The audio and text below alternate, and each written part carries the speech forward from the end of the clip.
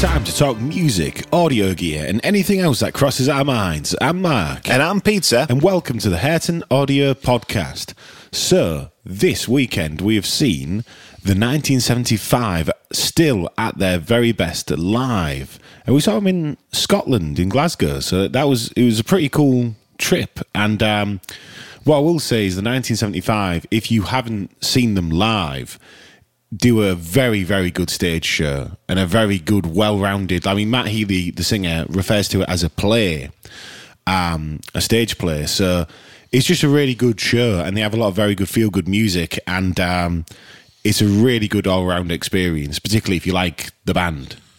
Yeah, because what they do is they play all the hits like you would expect, but they've got these really, really bizarre bits like Consumption, and then whenever they play I Like America and America Likes Me, they always do something like a bit off kilter with it, which this time was very different to last time as well, on the turf. I don't necessarily want to put loads and loads of spoilers in this for the gig, but I suppose you're going to see them everywhere on like Instagram and stuff anyway, aren't you, really? Yeah, and they just keep building different iterations of the stage show. So what they've done on this one is they've combined the at their very best house, that they have like a full sort of inside sitcom almost like house that they can walk around and sit down on chairs on, which is really different to what you see a lot of bands do for stage design. And then because they're being tracked by cameramen walking around, it gives it on the outer screens, it gives it a real like TV experience whilst you're watching the gig, which is one of the best like aspects about it, particularly if you're sat quite far back. We've been lucky to stand a few times, but this time we were sat at the very back, and it wasn't really a different experience. It was still just as good. It was a really, really good view. I mean, the Over Hydra in Glasgow is a really, really well-built arena. And you can see the difference when you go to arenas that aren't, like, fantastically laid out and built. And you sit at the back, it's like, oh, no, what are we going to do? Whereas this one was like, well, we're literally touching, like, the back wall, and it was a great view. So no obstructions or anything, which is real nice, because there's nothing worse than getting to a gig and there's like a massive like girder blocking half your view, or you just the seats are so compact that you don't actually you can barely see above people's heads and stuff like that. That's like the worst feeling when you get to a gig, because you're like you paid a lot of money, and a lot of people put a lot of time and effort just simply getting there to be there at a gig like that. So it's a real shame if something does block your view. Yeah, and the best thing about how open the stage is for the 1975, still at their very best, is that they've got this house that's very open plan, so you're not really being obstructed from seeing what the band are doing at any given time. It also means that they're all doing their own thing. Instead of all being stood on stage normally, a lot of them are tucked away, but like sometimes for songs, they'll just be sat on sofas playing. They'll be watching the TVs that are built in. Like Matt Healy will like deliver vocal lines while staring blankly at himself on the TV. And it gives the full show like a grounding point. But also what they've done on this tour is they've smashed that into a little bit of what their old stage design was. So, like the Music for Cars stage design, for anybody who goes to see them a lot. That's where that's like the 2019 to 2020 shows. Yeah, and they've not necessarily got all of the rectangular door LEDs that they've had at times, but what they have got is they've got all the colour and all the like the saturation you'd expect on some of the songs. So when they play like some of them are ballads or some of them are 80s ones, they could really light the sky up in neon pink and stuff. And all the stage around the house, they had like strip lights underneath sofas and on chairs and stuff to make the full stage turn different colours, which is really, really nice. I thought it was a big improvement on the At The Very Best tour, because the At The Very Best tour was a lot more conceptually sound. But again, if you are sat at the back of a massive arena, it doesn't matter how conceptually sound it is. You want screens, so you want lights, because you're so far away. You want the bigger the show, the better, really, for anybody in seated. So I think it was a big improvement on the At The Very Best show, because they're at the very best show, and it's also like they do bits like Consumption, like I said earlier, which is like a bit of a fourth wall break in the show. And Matt Healy addresses some like quite interesting sort of theories in these, like just his personal like musings about, as he said on the show we saw him at, the meta of concert going and the 1975 concerts, and how, at this concert he said that, the final product essentially is what people video. So, even though they're selling an experience, a lot of people see it as these videos that pop up from their friends or people they know on Instagram. And ultimately that becomes, the thing they're selling, not the actual experience of being there, which I thought was a very poignant thought.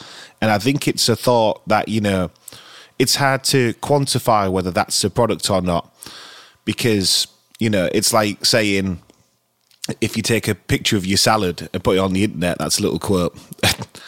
Is that picture the final product of that salad? I mean, it depends on the user. I would say what he's sort of hinting at what I got from it was, for anybody who's not there, that is the final product, is the video of it, and that's the almost the advertisement for somebody to say, well, I want to see him on the next day to the tour, I want to see him on the next tour.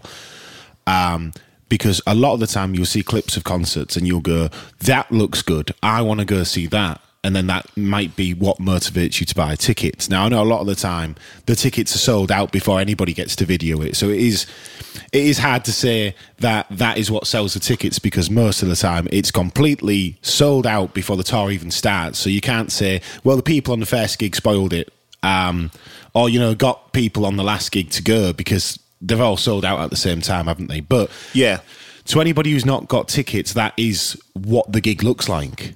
And it's like a perceived thing. That is what you expect. So if you happen to see a concert footage from somebody who's like absolutely blown out the whites on their phone because they're focused on like something really dark, and you go, I can't see anything, that looks rubbish for seated. Yeah. You're not thinking about what it actually looks like. You're thinking about what it looks like on this phone and how that looks. And then you think, wow, I can't barely see anything. So that's how bright it must be in the venue, but obviously it's the phone.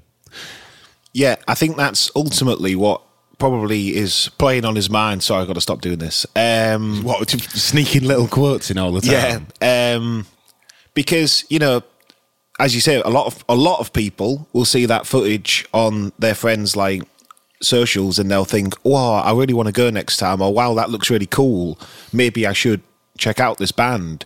But for every person that does that, there's probably somebody who goes, they don't sound very good on that phone speaker in that place, in the stadium. They don't, like you say about the lighting looks washed out, or I can barely see them, is what most people would think, particularly people who aren't concert goers. So there's a duality to each of these points and each of these sort of methods of sharing a band. I mean, I was also on a different tangent. You can go to sites like Setlist FM, and they will tell you every song that's played, because it's collated by the users who go to the concerts. And it's quite interesting with Setlist FM, because equally, you can just be trawling Setlist FM for every day on a tour, and you can almost like put a very, very decent guess out of what the band's going to play at the gig you go to. And obviously, there'll always be upsets. Like, for example, we got some very unexpected songs at the Glasgow show. We got The Birthday Party and Bagsy Not in Net, which was like, Bagsy Not in Net, I don't even know how many times I've played that. Yeah, I wouldn't know off the top of my head whether they played it on the Notes tour. I think they did, off the top of my head, but it's hard because those 4 electronic songs towards the end of Notes on a Conditional Form, they are, for me, easy to confuse for each other, because a lot of them are very atmospheric. So they played it 13 times in 2013. And then once so far being this one in 2024. Because their tour's only just started, so we can't really collate the data that well. It's just amazing that something like Setlist FM exists and it's so organised. I mean, this has every single 1975 song, exactly how many times people have, listed they've played them live, which is crazy in itself. But these are sort of like the methods you can go to in terms of either spoiling a gig for yourself, which, I think Setlist FM people can be very guilty of trying to go, I want them to play the songs, that I like. It's a bit like reading a load of movie reviews before watching the movie where the plot point's been spoiled, you know who the murderer is, you know who dies, and then you go, right, now I understand what this film is, I can watch it. And then you're like, but none of the surprises there. Yeah, exactly. The emotional response isn't necessarily there. And, definitely from seeing them a lot of times, there were moments in the show that I could not so much predict, but that I expected, like If You're Too Shy being one of the main leaders into the what are they called? Is it the greatest hits? Yeah, set? At the very best set. So I was just looking at Robbers, and they've played Robbers over 700 times according to Setlist FM. Which I'm not surprised.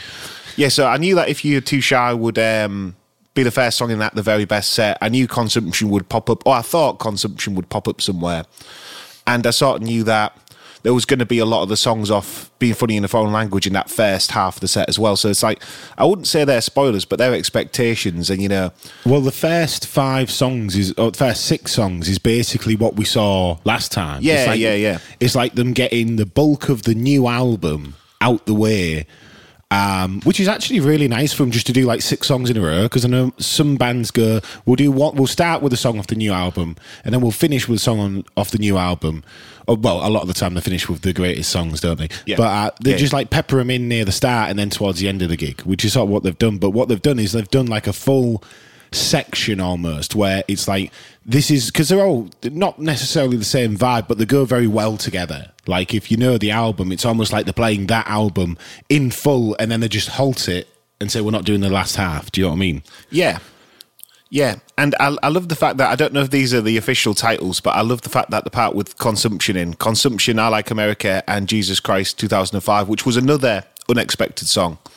They're all listed as Matty's Nightmare on Setlist FM, which I think is quite funny, because I don't remember that on the other, like it being listed as Matty's Nightmare. The thing is with Discogs, the thing is with Setlist FM is it is user-based. So that's the thing you've got to account for when you actually use it as a reference tool. But what I will say from being on it and uploading a set list before, it is very, very accurate, because people will come in there and if you upload what you think the set list is and you're wrong, people will come in there and change it it's immediately. A bit like a Wikipedia article in that sense, where everybody's fighting to get the right information there. Particularly for like newer gigs and gigs where people record parts of it on their phone, because I suppose what you can do is if you take like a 5 to 10 second video of every song in the set, which, it sounds quite intrusive, but it really isn't at these gigs, because everybody's filming everything. And if you film like 5 to 10 seconds and you're good at getting your phone out,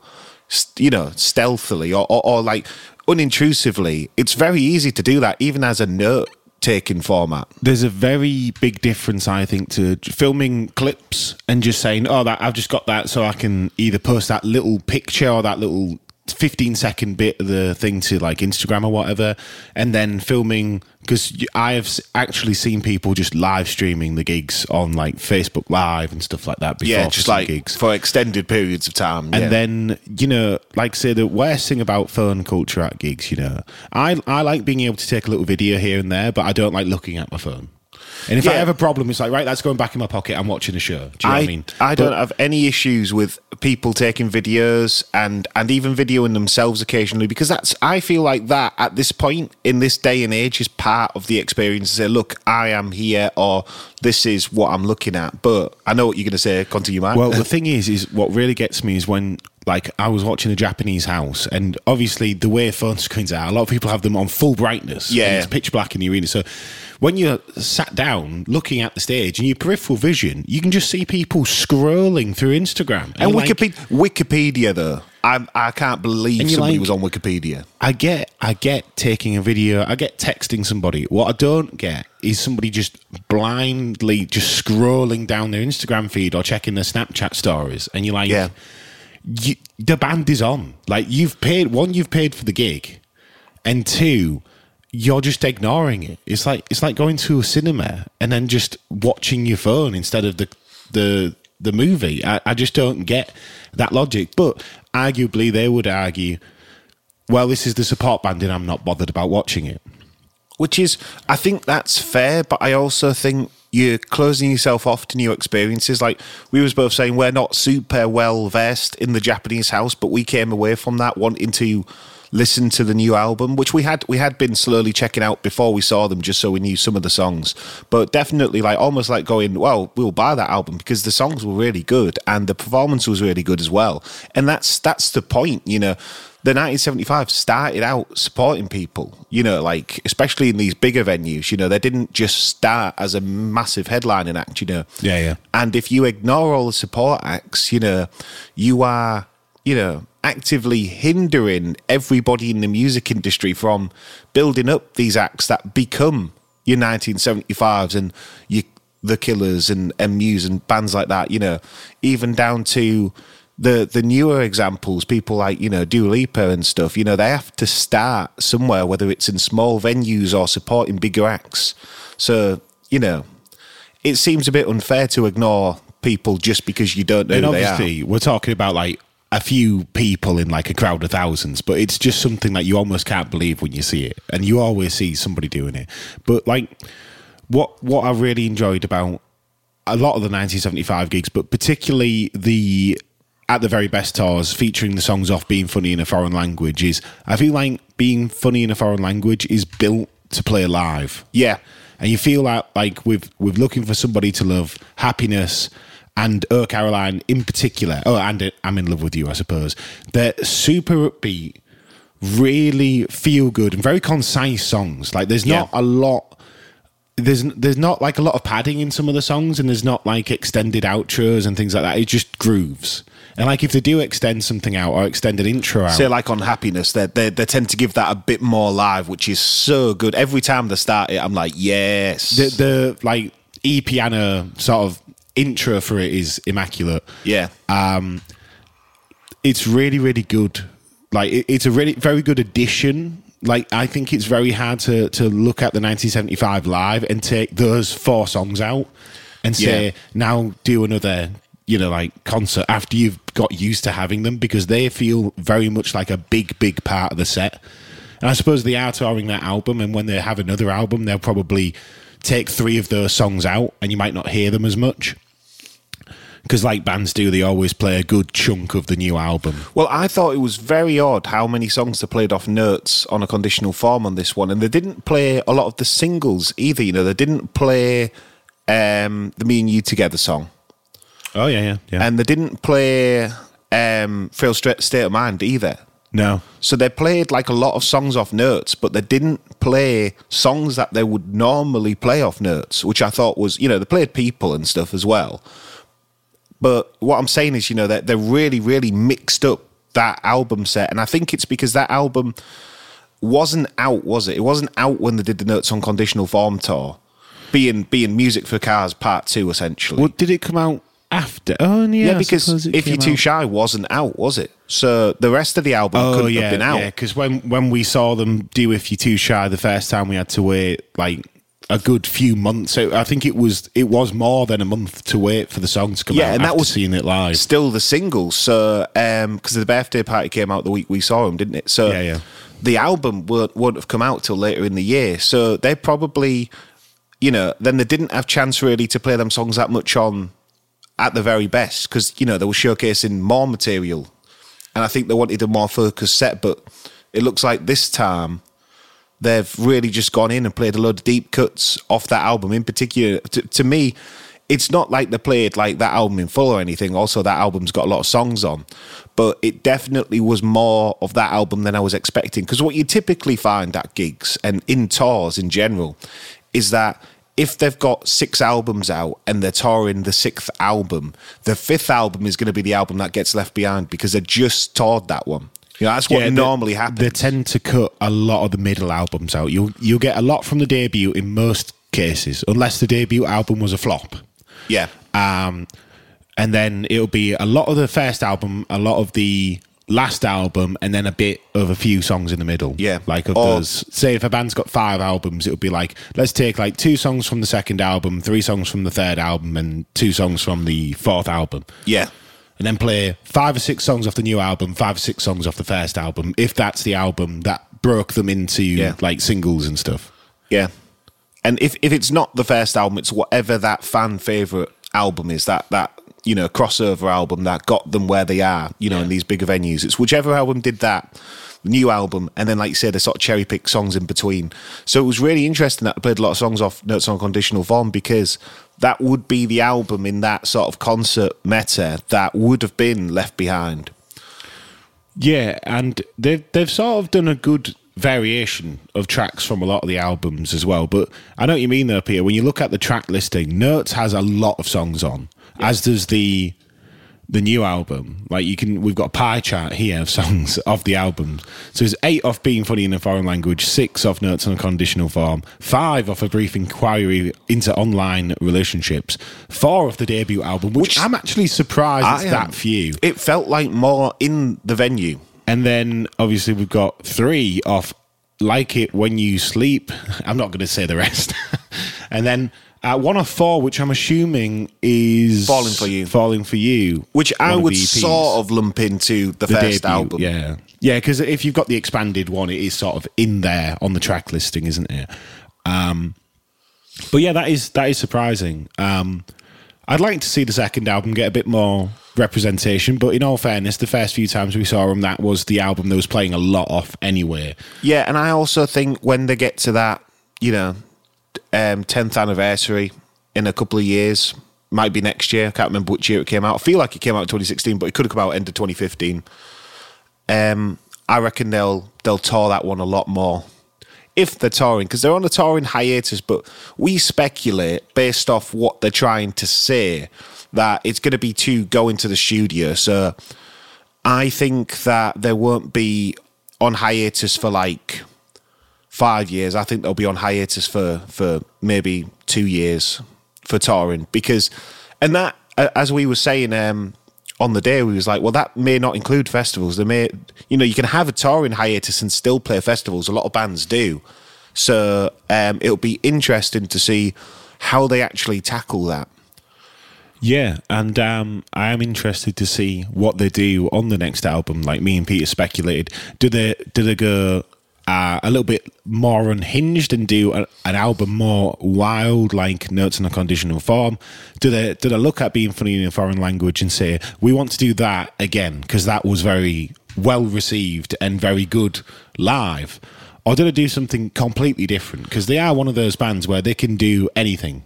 My thoughts personally are, because of their catalogue and how they will often flip-flop from, being like super smooth to being like quite electronic focused to being like really authentic and stuff like that. Like, I think personally that the next album is going to be pretty much the opposite of Being Funny in a Foreign Language, but I think there will be songs, because they seem to always have these songs like If You're Too Shy and It's Not Living If You're Not With You, and basically like most of the new album, where they work for the fans and for radio as well. But I do think that, because if you take Notes on a Conditional Form as an example, and same really with A Brief Inquiry, I mean, to be honest, any of their albums, they'll have these, really, really solid sort of pop rock tunes that you really can't argue with. But then they'll have, songs like Petrichor or Bagsy Not In There, a lot of the more ambient electronic and experimental noodlings they do. They are the songs that, make them weirder, but also that's what makes them the 1975. And it's almost a shame that Being Funny in a Foreign Language, they probably felt like they needed to condense the album and not show that side of themselves to make a stronger album, because it's a stronger album, but ultimately when you compare it to their previous albums, you are just getting less. And also you've got to remember that Jack Antonoff will have had his way of producing, and he might have said, for this album we don't want to use this technology and that technology. You know, he's very Yeah. big on only using analog synths, isn't he, Jack Antonoff? Yeah, So and they he's might big have on said, capturing the room as well. So it's hard to capture the room if you're doing everything on machine. he might have said, we want as little technology as possible. He might have just said to Matt Healy, no auto-tune, full stop. Yeah. No, I Like America or anything like that, or two time. And they'll have said, let's try and make like a classic sounding record. And the thing with being funny in a foreign language is there's really not a lot of elements in it that puts it in whichever year it came out, probably like 2022, I feel like, Mike. There's not a lot of like very cutting edge technology that puts it in a particular year. You could listen to that album on vinyl in 10 years' time and assume it come out in a very different year if you was not into music and how music is recorded. Because if you're going off the sole musicality of the album, then I would completely agree. You know, it could be placed in like songs like Oh Caroline could have come out in like the 80s.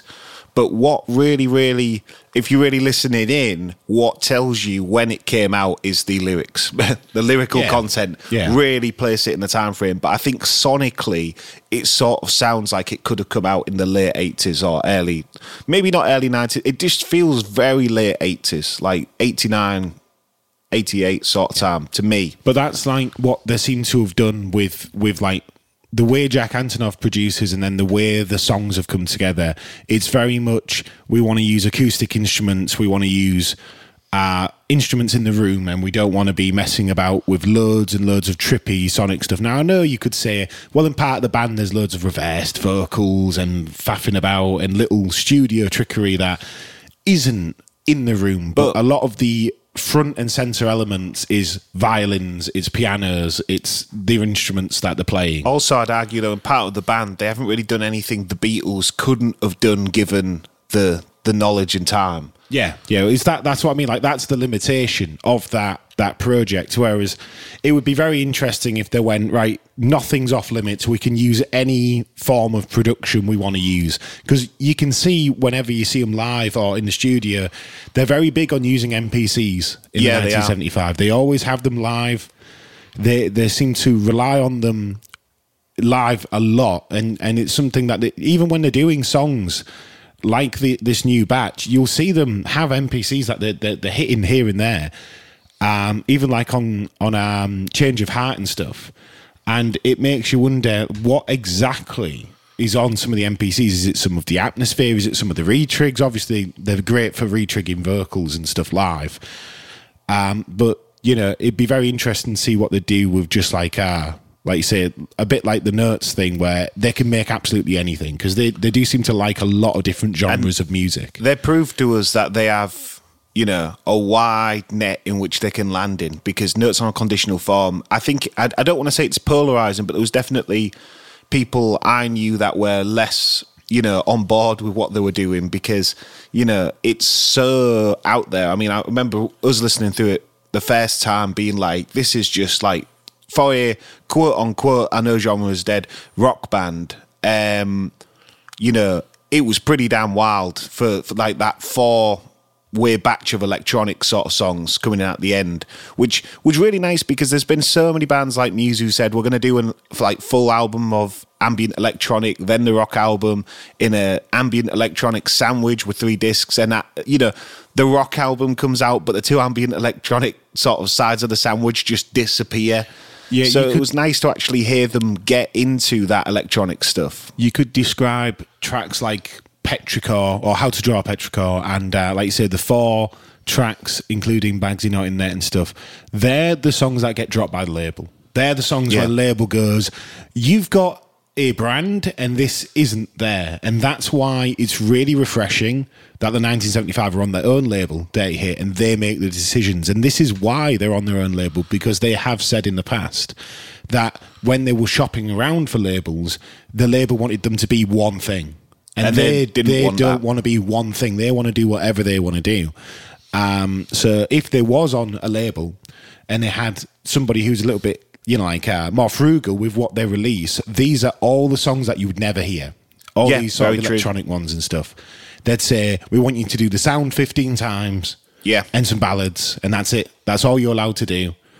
And in a sense, we already have that. We have lots and lots of 80s bops. Do you know what I mean? Like the sound. It's like we were saying about being funny. The difference is being funny in a foreign language could have had 17 songs on, but it just doesn't, because they've cut, arguably, I know the songs may not have been there, but in the writing process, they just haven't wrote them songs that led to them having 22 songs on notes on a conditional form. And that's the way you've got to look at it. You know, I know people are like, well, just cut the weak songs to make a stronger album. Well, weak songs are hard to define because everybody connects with different music. So, you know, they could cut your favourite 8 songs off an 18-song album to get it to 10.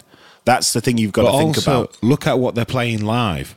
They don't have to play Bagsy Not In Net live. They don't have to play I Like America live, but I Like America is like a staple of the show now. Yeah, it as is. is Two Time.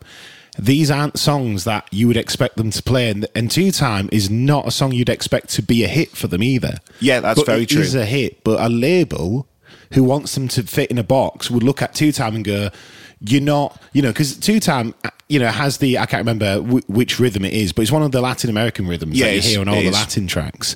It has that with the super poppy song that sounds like the 1975, but you could do Two Time. You could just change the vocal chain and change the drums, and it would sound very much like other 1975 songs. Those are the two defining factors that puts it in a completely different box. Oh, it's the sort of song where if it was being handled by a label, they would have said, that's a great song to give to somebody else. That's how I feel like it would normally go. Yeah. So, you know, these are the things to think about with your favourite bands. Luckily, we get a very unfiltered look at the 1975, and that's partly what drew me and Peter to them when we discovered them.